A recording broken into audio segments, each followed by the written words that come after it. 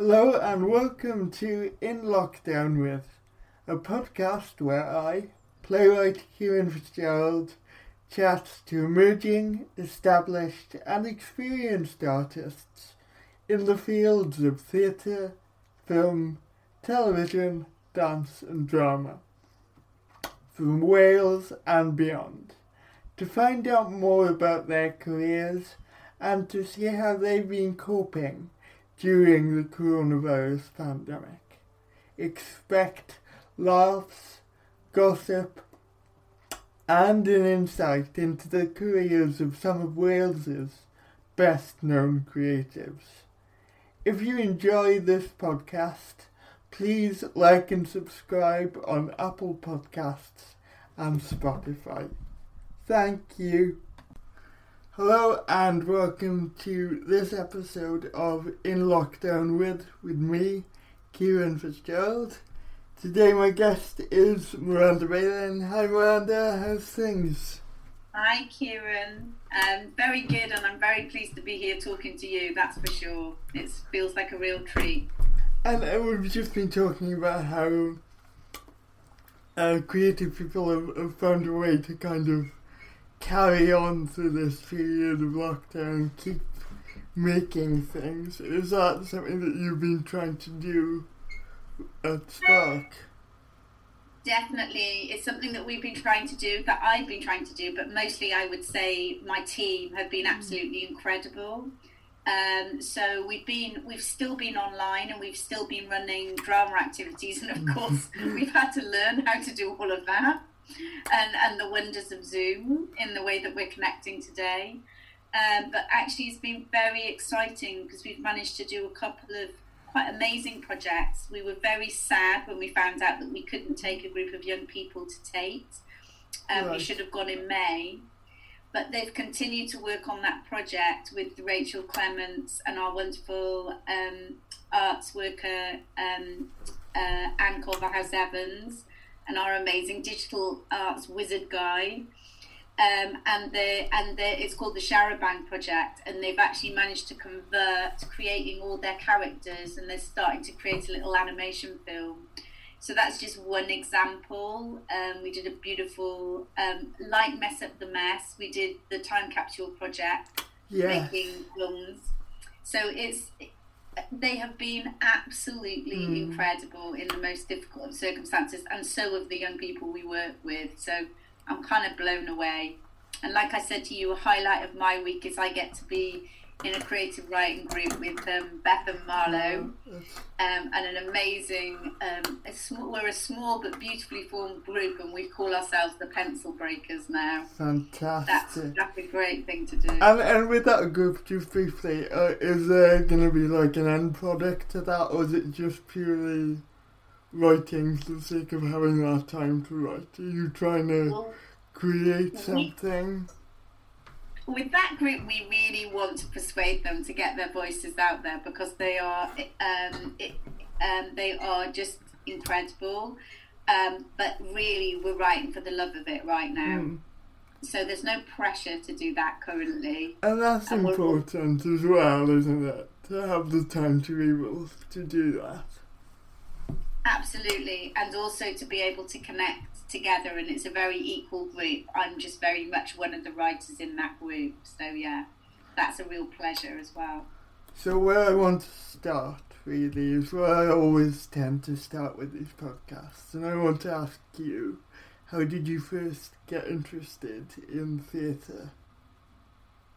It was funny because I was having a little think about early stuff, because I spoke to a group of my beautiful applied drama students the other day, and I said, actually, I wasn't like one of these really cool people who, got into really deep theatre at the beginning. If I'm honest, first of all, I really danced, and right. I did tap dancing, and I just loved to sort of show off and perform when I was a bit younger. And then I was very lucky. I had an older brother who was a bit more sensible than me. And he took me to some quite wild little local drama lessons. I didn't really always know what I was doing. They were quite experimental. And I also joined like my local amateur theatre group, and I performed with them. But I was always a bit bossy. So I know there'll be a number of people laughing at that. Really? Is that where you think the kind of interest in directing comes from? I'm afraid so. So I come from a big family. I'm one of 11 kids. And when I was 11, I hired the local hall and I put on a show, and I made all of my brothers and sisters and all my friends be in my show. So yeah, I was an early starter, you might say. Yeah. And when did you begin to see it as something that you wanted to do as a career? Well, again, I think that it's interesting, isn't it, having an older sibling, because when I was at school, my brother went and did drama at university, and actually when I asked my careers teacher if I could do drama, they told me that there was no such thing as a drama course. Unfortunately, because of him, I knew that wasn't true. And I kind of didn't know that really in a big way. I suppose at that time I wanted to act. Yeah. And because that's all I really knew. So then fortunately, I was quite stubborn, and I said, well, I know you can do drama. And again, I really went back to him, and he said to me, you should apply to Hull University, because he'd gone there and he thought it was the kind of place that I would enjoy. And actually I went to a couple of different unis, and he was absolutely right. As soon as I walked in the Hull, I thought that's my kind of course. But quite quickly I shifted over from being an actor to a director. I realised that that's what I really loved. Why do you think that shift? Was there a moment when you realised that acting wasn't for you, or was it more of a thing of you really loved directing and you wanted to focus on that?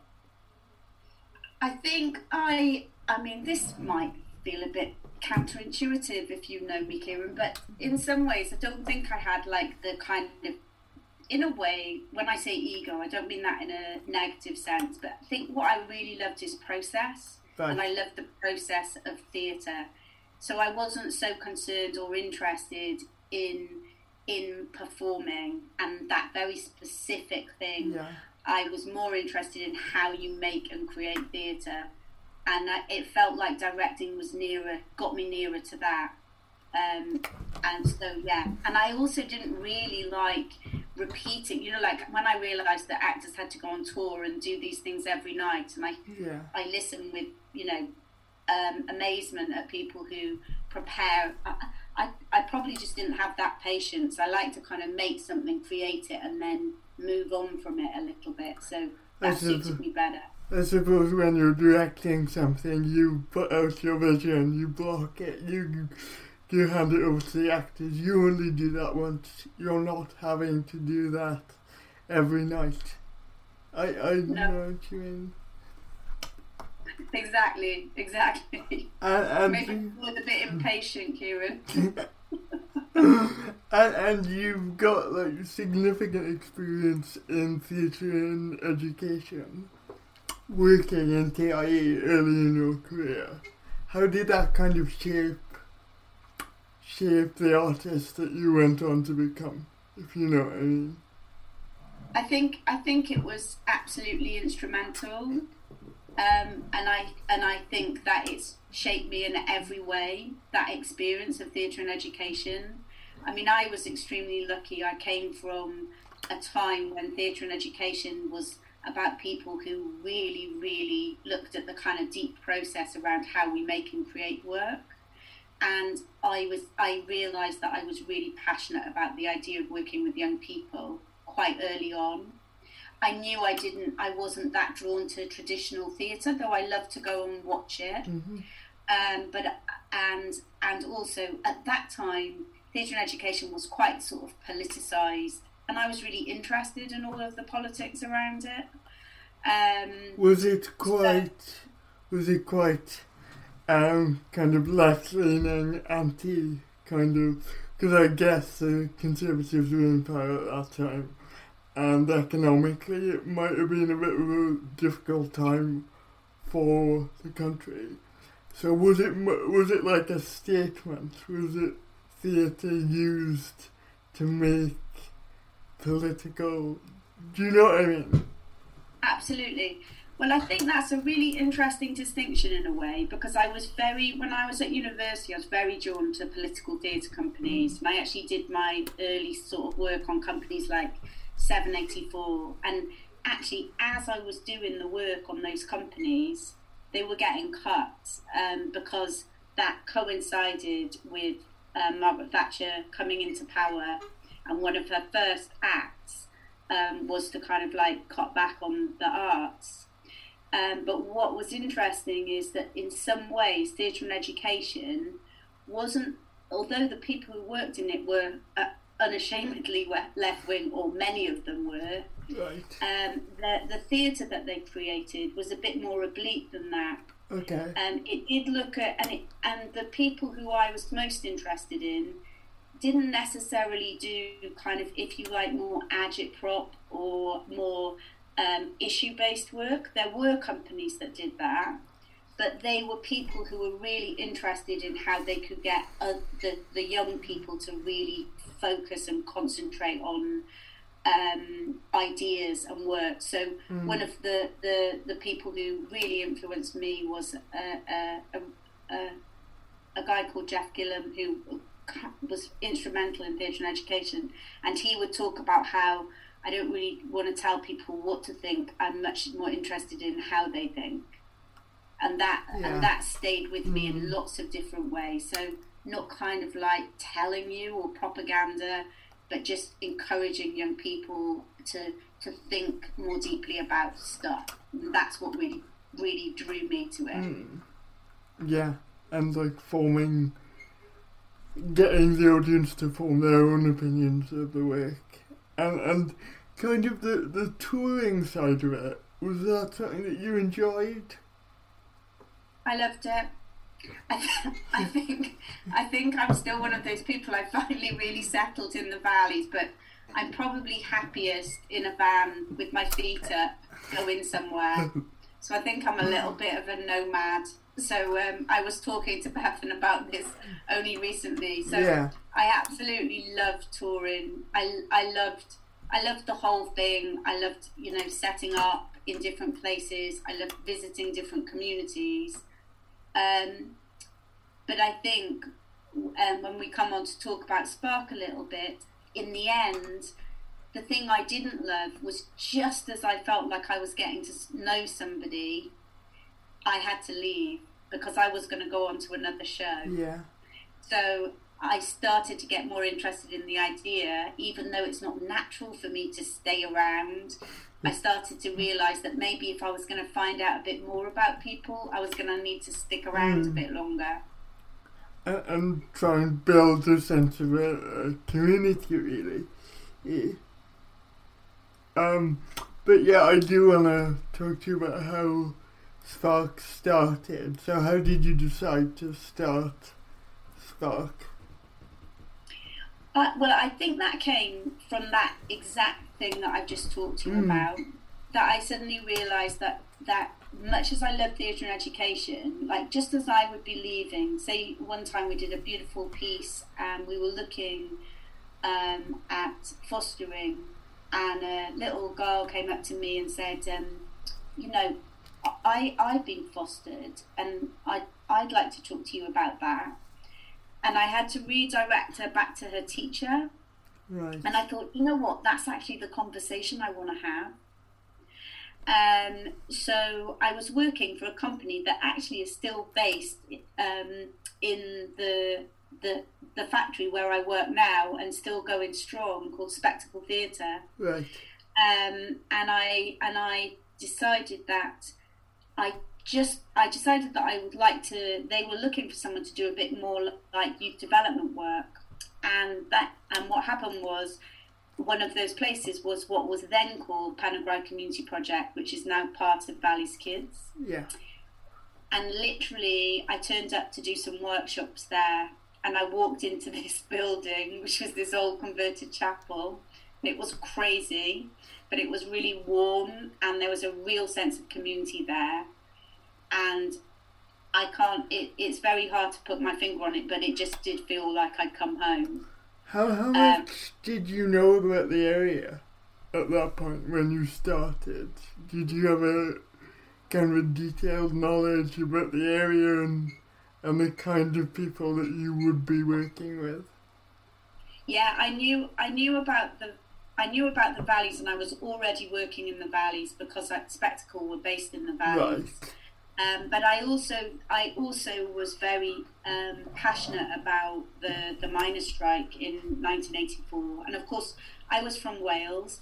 But at the time that the strike started, I was at that point I was living in Hull.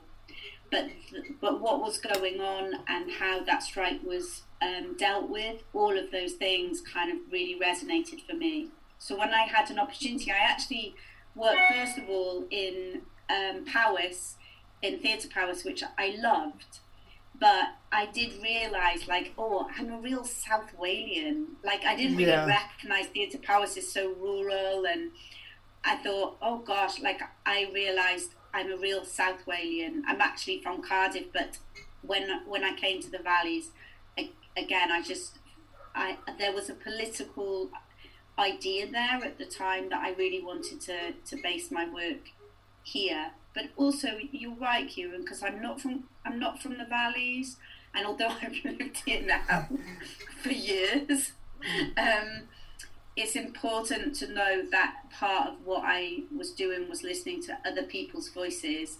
I wasn't there to impose my view. I was there to bring out the voices that already existed in that community, and I learned that quite early on. And practically, how did you start? Like, what steps did you take when you were starting out? So I was very green. When I first arrived, they had suggested Spectacle that I might like to work on a script. And I turned up at the youth club, and I asked if a group of kids would like to work with me, and they kind of wanted to work with me. And I got out all the scripts, and I could see their faces fall. And a couple of them said, I'm not staying. And when I started to ask them why, they said, I don't like reading. And afterwards I talked to the youth worker, and she said some of them really struggle with literacy. So I decided, right, that's it. And I thought, all this time I've been devising and making work with my company, I'm just going to do that. So we dumped the scripts, and we started to make and create a piece of work, and the piece that we did was actually based around, at that point, it was more young women who'd come into the room, and we started to look at the juvenile justice system from their point of view, why girls maybe get treated slightly differently if they're naughty or they don't behave, or so that was the kind of beginning of that. It was called Poles Apart, and that was kind of the beginning of the journey. And if I'm honest, that sort of bit, which was we'll make and create our own work, that we did in 1990, that's stuck for all time with Spark. After that, we sometimes would work with we worked with a traditional story like the Snow Queen, or we did an amazing piece called Lysistrata. But we would pull those things apart, and we would recreate them, and we would make them our own. And I wouldn't do that. They wouldn't do that. We would do that together.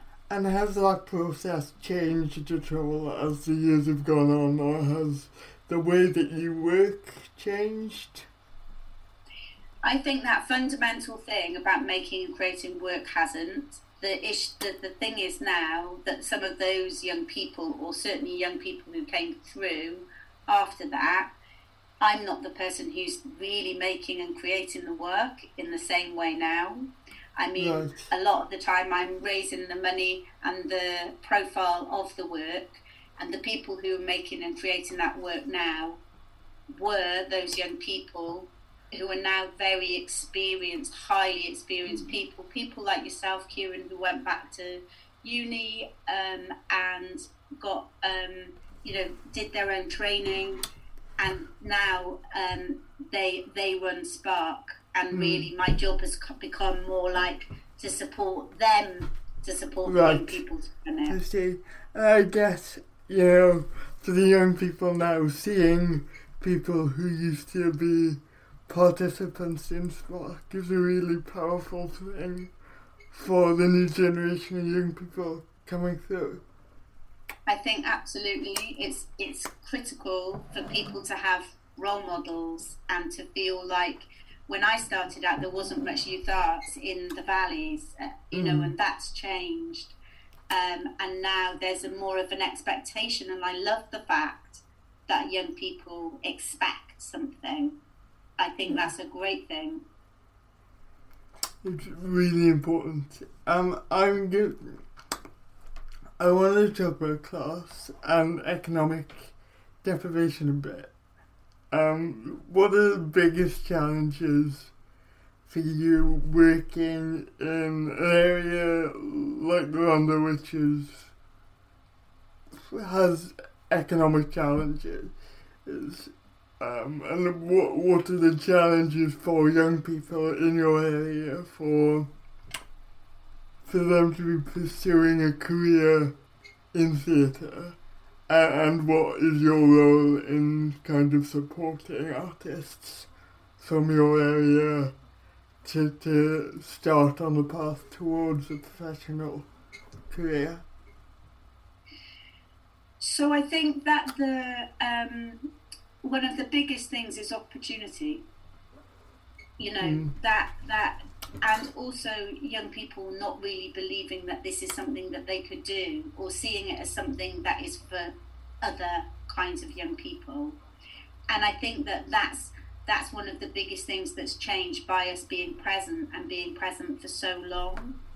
So I would say, particularly when I said to you earlier on, when I first started out, the girls came, but the boys didn't, because boys in the Rhondda didn't do drama. Yes. Not in the 1990s.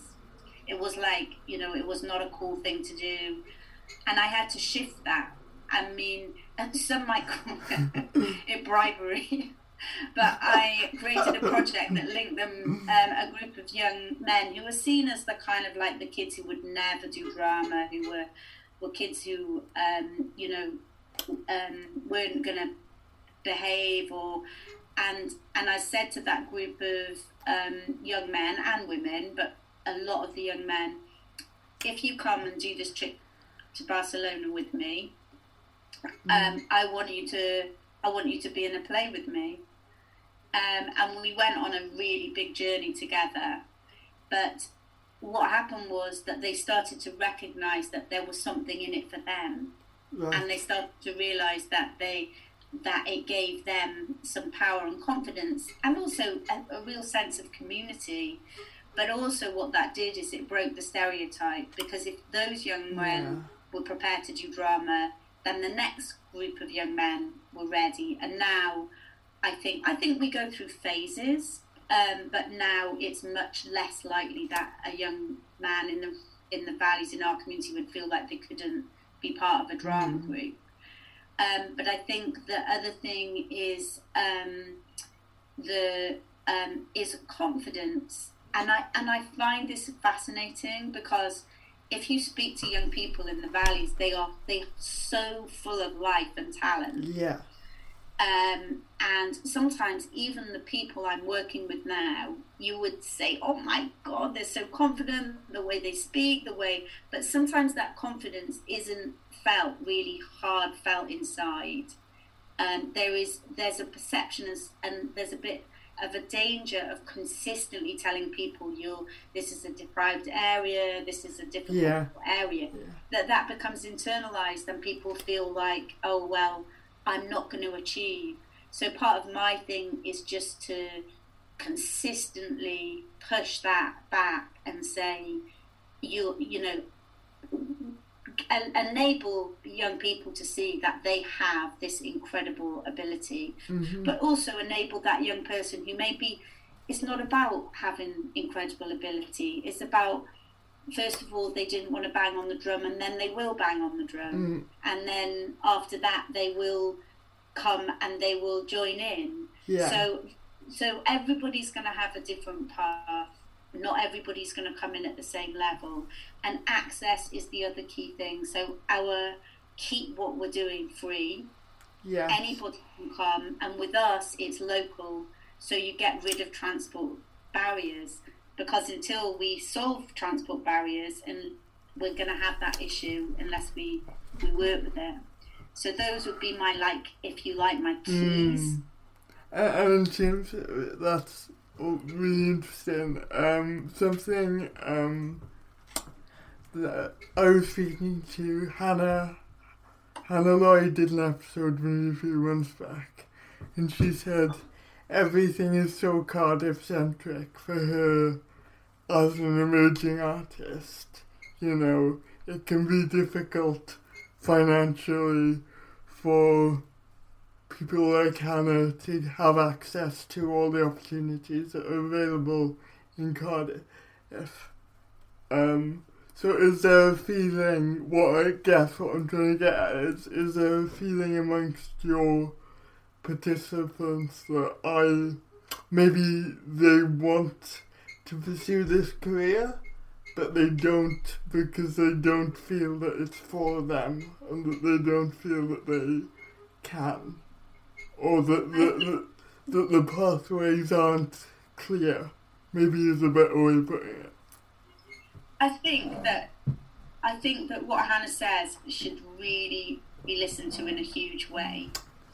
So I think what's happened with our project is that we have persuaded young people because not everybody who comes through Spark is going to want to end up in the creative industries. We're not in that sense like a talent spotter, you know.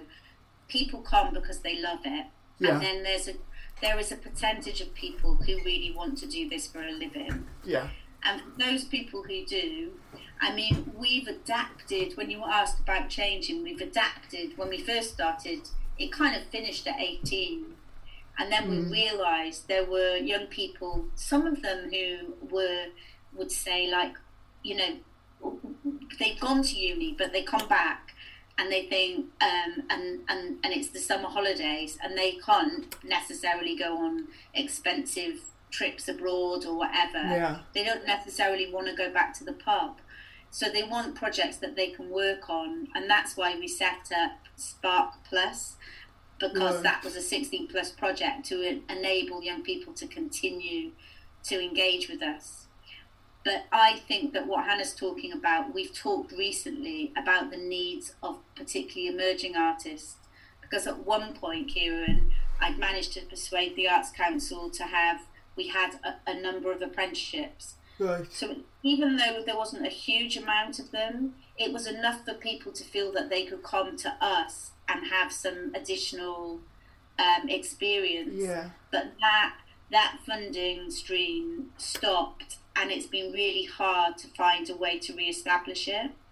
So Hannah and I, and that age group of people have been talking about the need for something else, and we have this idea that we're starting to develop about Spark Associates, so potentially having a programme for those emerging artists, which will give voice to the fact that they need to be able to make work in their own communities. So that's something that we're interested in exploring. That sounds really exciting, and it sounds like there's a lot of potential there for emerging artists. And I want to talk now about the partnerships that you've had in recent years, one in particular with the WMC. What kind of impact does a partnership like that have on the young people that you work with? And when you're seeking out these partnerships, what do you look for in partner organisations? So we've got. I'll talk about the Wales Millennium Centre. That's a really important partnership. I think it'd be worth touching on Tate as well, because that's been the other big partnership. Alongside Wales Millennium Centre, I would say that the partnership with the Wales Millennium Centre, which has been the partnership called Together Stronger, has been transformational, in part for the young people, but also I think that it's had an impact on how the Wales Millennium Centre has chosen to organise itself. And even with all the hardships of COVID, and we know that the Wales Millennium Centre has had a really tough time, that's been quite fascinating in a way, because, futures can be reversed, and our ability to be able to have conversations and help develop that partnership has been really key. So one of the things that was really important with that partnership is we didn't start with the money. We decided that we would work with the Creative Learning team for over a year, just meeting and facilitating work and ideas and thinking together.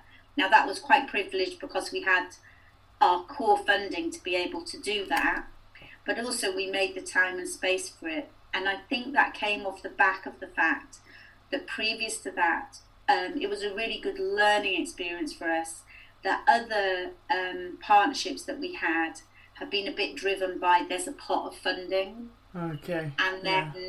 And actually then you don't have time to establish the real values and the real reasons for why you're working together. But for the young people in particular, I mean, one thing is it's increased our capacity. So just, I'm not a big number cruncher. Right. The group I'm talking about with Pencil Breakers, there's two young a young man and woman who come to that group who are shielding. So it's not a huge group, but this has enabled us to reach, which is really important, over 350 additional young people to work to be involved in our work. Wow. Yeah, and a lot of those young people were, some were not known to Spark before. Some have stayed and continue to be involved with us. Some have come to a life pack for the first time, and we've interacted with them and we've got to know them. So at different levels of engagement. Yeah.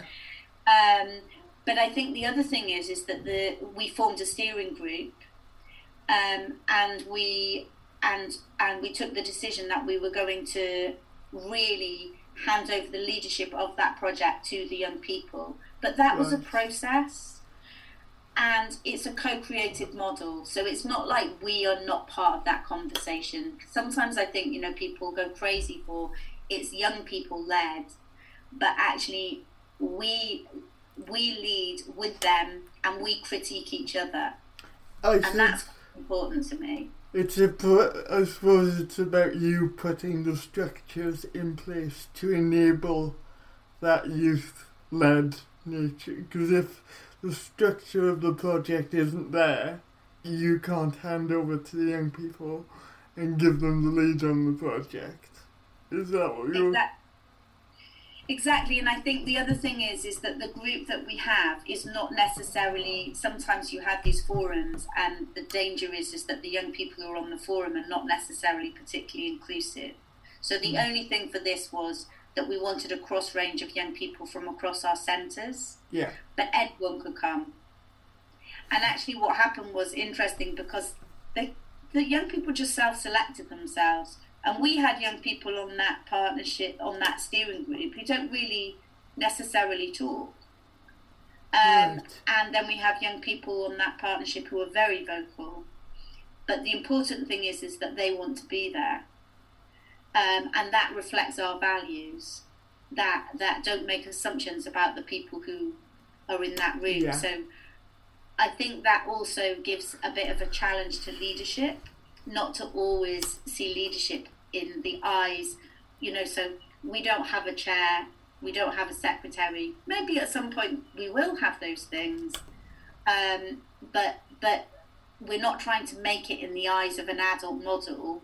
We're trying to work out what kind of group the young people want in order to run themselves. But also we're not lying and saying it's all down to the young people. We're saying we're in a process together, and it's equal.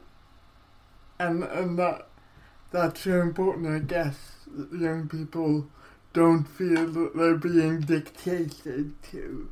They feel that they have a stake in the project and that what they say matters and is of importance.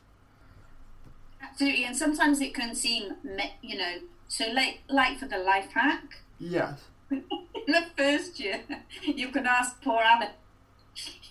We spent so long looking for the right band, and it had to be hip, and we didn't want to look like, because it was early days, and I'd only just started working with the young people, and we went through and we tried all these people, and they didn't necessarily turn up.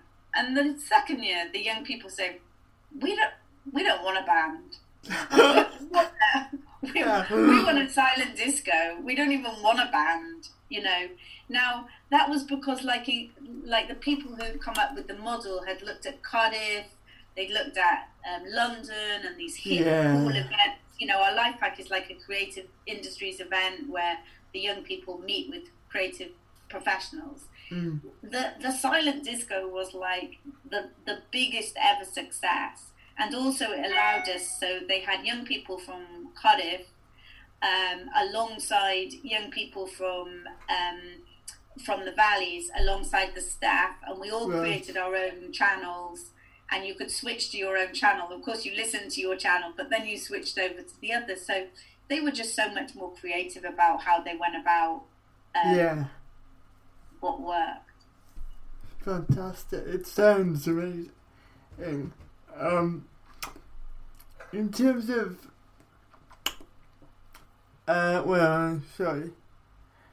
I'd like to talk about the Left Without Me project, and what the process of devising the piece was like.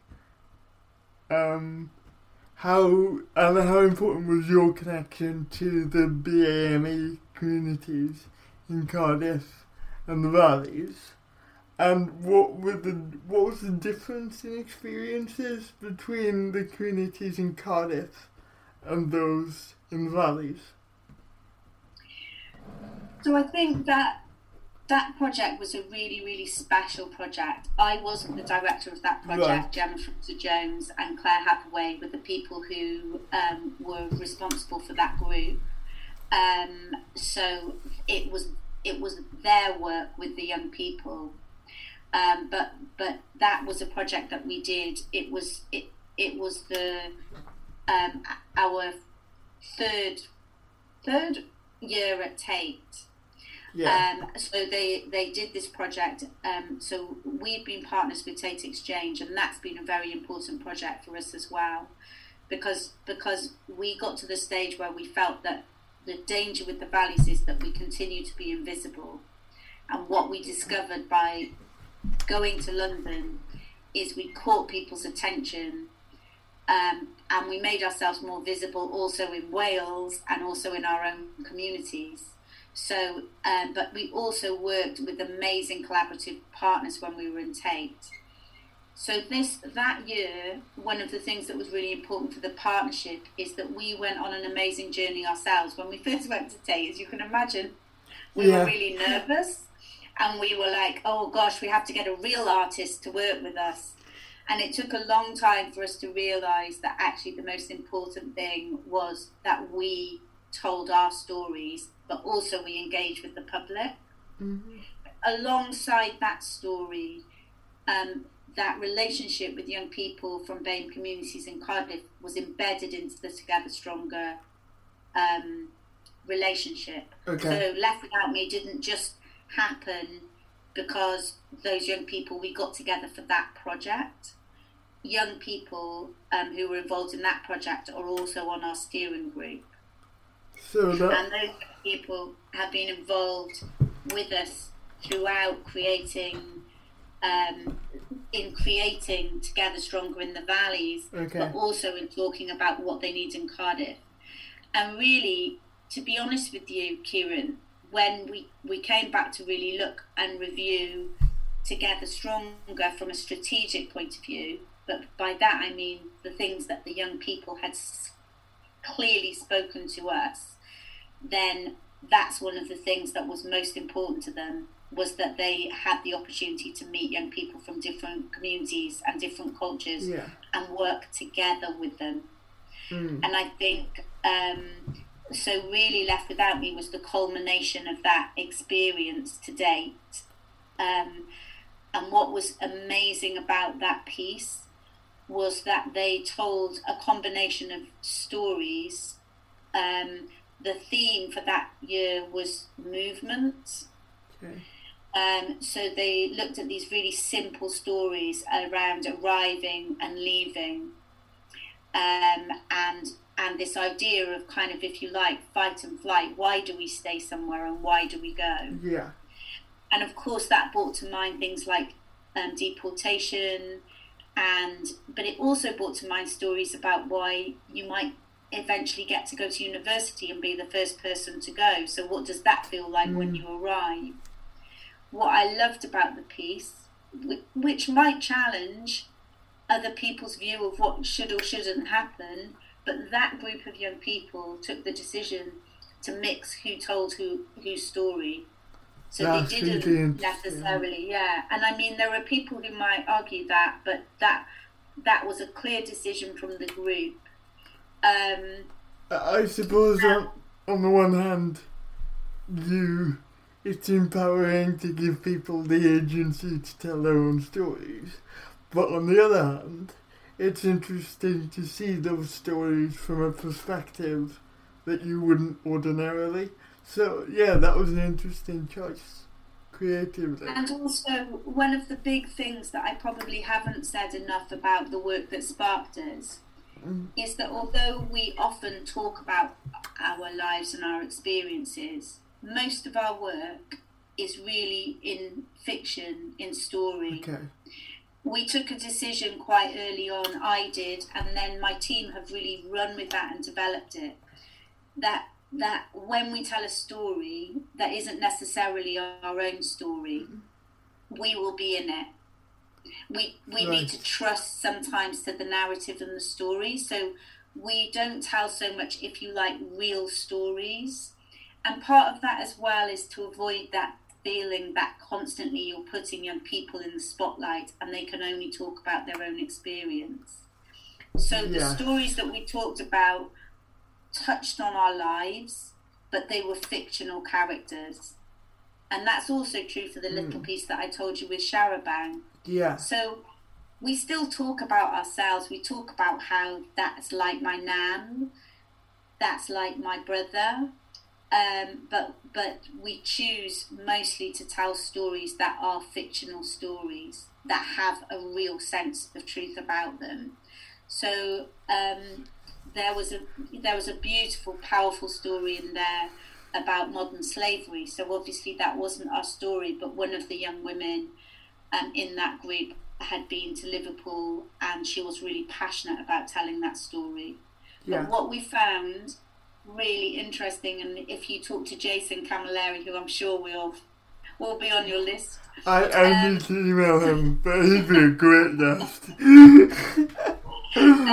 Is that what Jason was really struck by was the young people from Cardiff, how surprised they were by some of the difficulties that the young people in the valleys encountered. So the young people in the valleys really got to understand about racism and how that impacts on everyday life for some of the young people. Yeah. But the young people in Cardiff were really shocked when they found that there was just nowhere for young people in the valleys to go. Once they'd gone to the shop, there was nowhere else to go. They couldn't go to a restaurant. They couldn't go to they couldn't go shopping as much, and they were really surprised at some of the experiences that they encountered here. So they are very powerful when they tell those stories.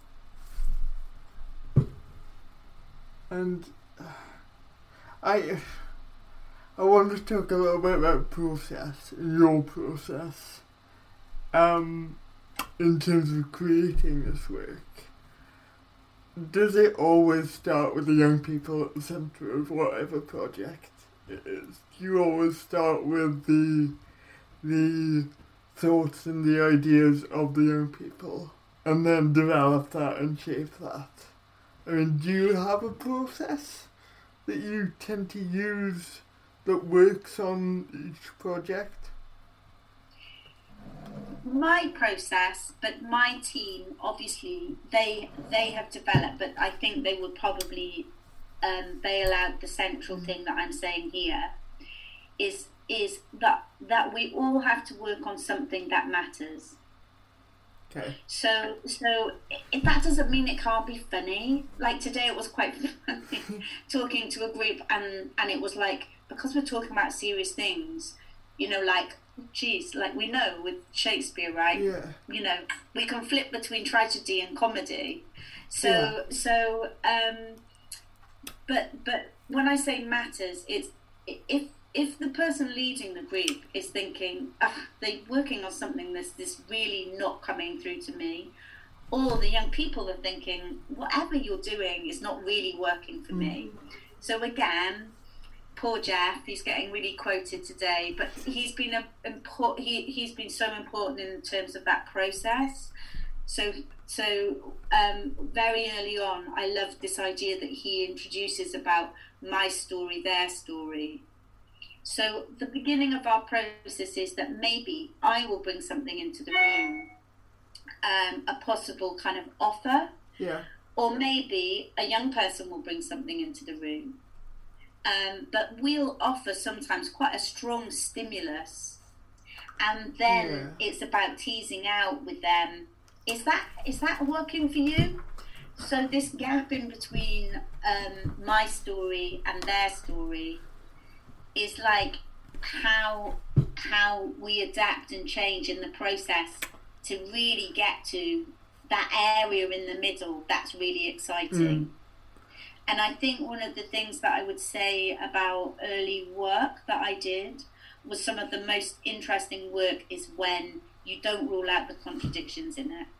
Right. So I'm fascinated in work that throws up for people the fact that they're going to have to ask themselves a question, because the question isn't just being presented to them. So I'm not so interested in issue-based telling stories.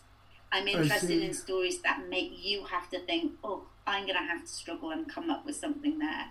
So when I'm working with young people, I wouldn't tell them that, but I would encourage them to kind of like introduce some difficulty maybe into that scenario. So, you know, if everything's going great for the character, what happens if this happens? Let's try and really work out the complexity of something. Do you know what's really interesting? Is that Sarah Jones said something almost identical to that's not a huge surprise to me, Kieran. In terms of the issues coming out and how they show themselves, which shows,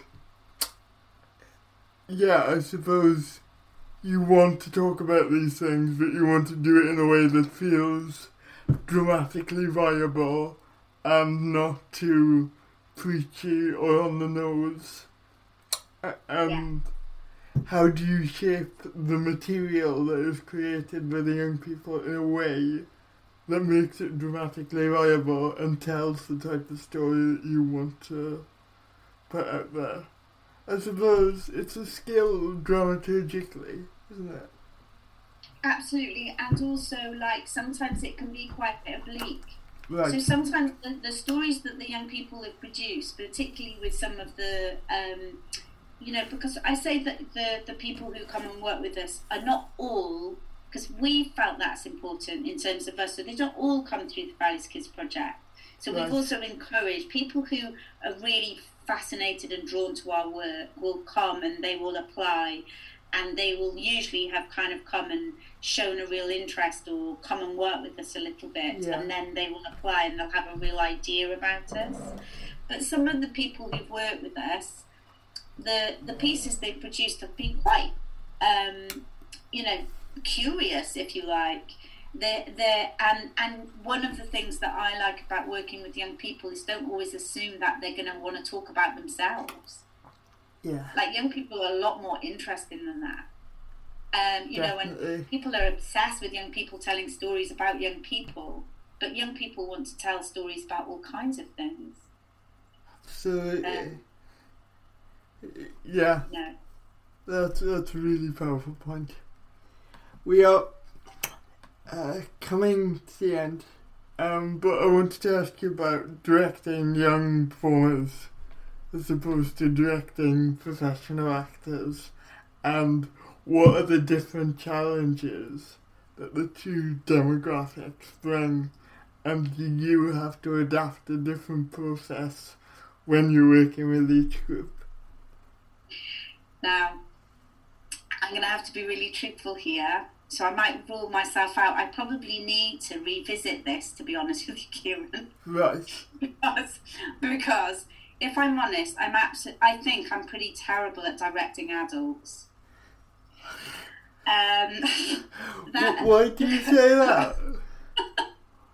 And I'm if I blow my own trumpet, I'm pretty good at directing young people, and I think partly it is that we have to understand as well, young people are at a particular stage of development, and probably that really suits my temperament and the way I like to work. Okay. So I haven't done loads of directing with adults, and when I haven't been particularly good at it. Right. Because young people are so quick and adaptable in the way that they think about stuff. And actually they're incredibly rigorous. And no offense to adults, but young people take things on really, you know, just your brain is working at such a level. And I mean, when I say that, I mean all young people of all kind of backgrounds and situations. I temperamentally, I think I'm of the opinion that youth arts work is a very specific way of working. Okay. So I think that it's that's the thing I've made a bit of a case for in my research, is that there's a particular skill set around youth arts work. So the other thing that you talked about earlier was like my impatience about wanting to get on with another process. Yeah. And the great thing about youth arts work is, as you know, we make something, we create it, we probably do it about 3 or 4 times, and then we're back on the process again. And that suits me down to the ground. And the other thing that really suits me about the way that young people work is you won't be able to work over a long period of time. So you're probably going to get a 2-week rehearsal period. Yeah. So it's a really pacey way of working. And again, that really suits me. So I think that those are some of the differences about the discipline of youth arts work. I think it's a slightly different discipline. And I don't think that young people necessarily will sustain, especially the kind of young people I'm interested in working with, who are not trained and who have just literally bowled up at the project. They will take rigour and pace at a very fast process all day long. But then they will be in process with me for sometimes up to a year, and they're comfortable with that. Right. And I'm comfortable with that. So I don't know how I'd be if I had to be in the room with actors for weeks and weeks. Is it a case of this project takes as long as it takes to develop, and we allow it the time that it needs to develop, and then when it's ready we'll show it? And is there less pressure on those time constraints? I feel like there's 2 different phases. So when I wrote my research looking at youth arts work, I kind of interrogated my own practice, which was a really useful thing to do, because before that I would endlessly talk about things, and it made me have to really think about it. And what I did is I realised that there were really like 2 phases, very much more so. One was like the real devising, which could be exactly like you said, quite a sort of endless process. And I would be in a different place with that. I'd be quite equitable, and I'd be, hopefully completely equitable, and we were working in the way that we talked about, in that co-created way. Yeah. When I go into the theatre space, I think that's when the slightly more bossy Miranda comes out, because then I become the director. So in that phase, I really work the actors. So that's my process. I think my team are probably a little bit more gentle than me, but I really work that. I really work that group, because what I've learned is that young people, even young people who can be highly vulnerable, will really take that and meet that challenge. Absolutely, absolutely, and they're not quite so fussy as older people. The last. Sorry. No, I mean it's out there now, so you can't take it back. The last thing I'm going to ask you before I let you go is, what advice would you give to someone who's just starting out in the creative industries, especially at a time where it's quite difficult for people who are just emerging? Yeah, it's a very, very tough time, and I wouldn't take anything away from that at the moment.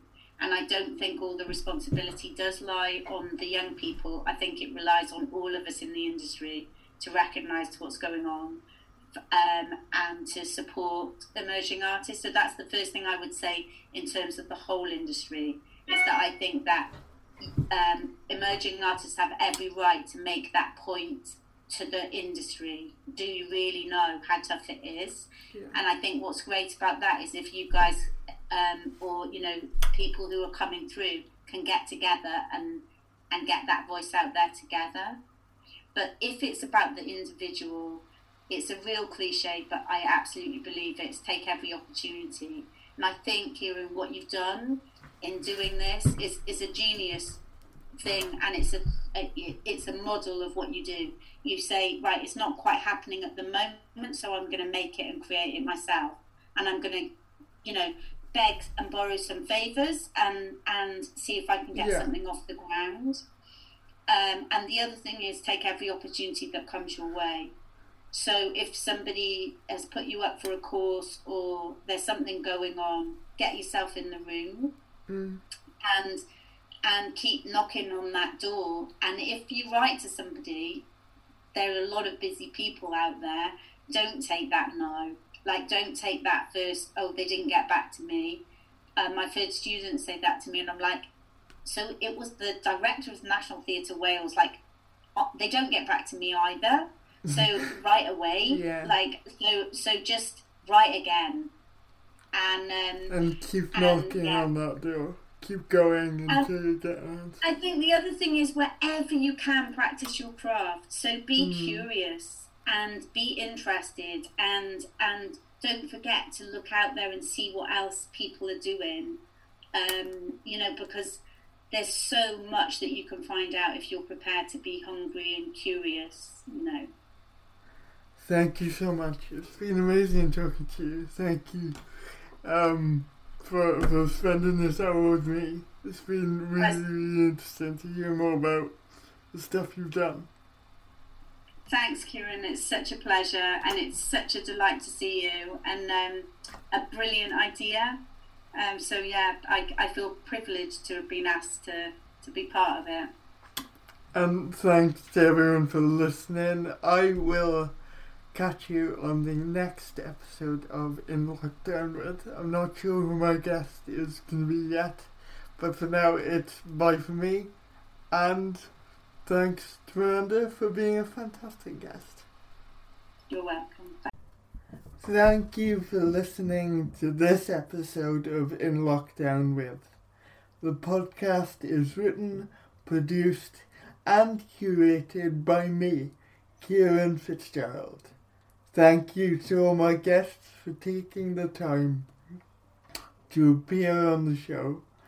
If you enjoyed this episode of In Lockdown With, please consider liking or subscribing on Apple Podcasts or Spotify. And I'll see you next time for another interview.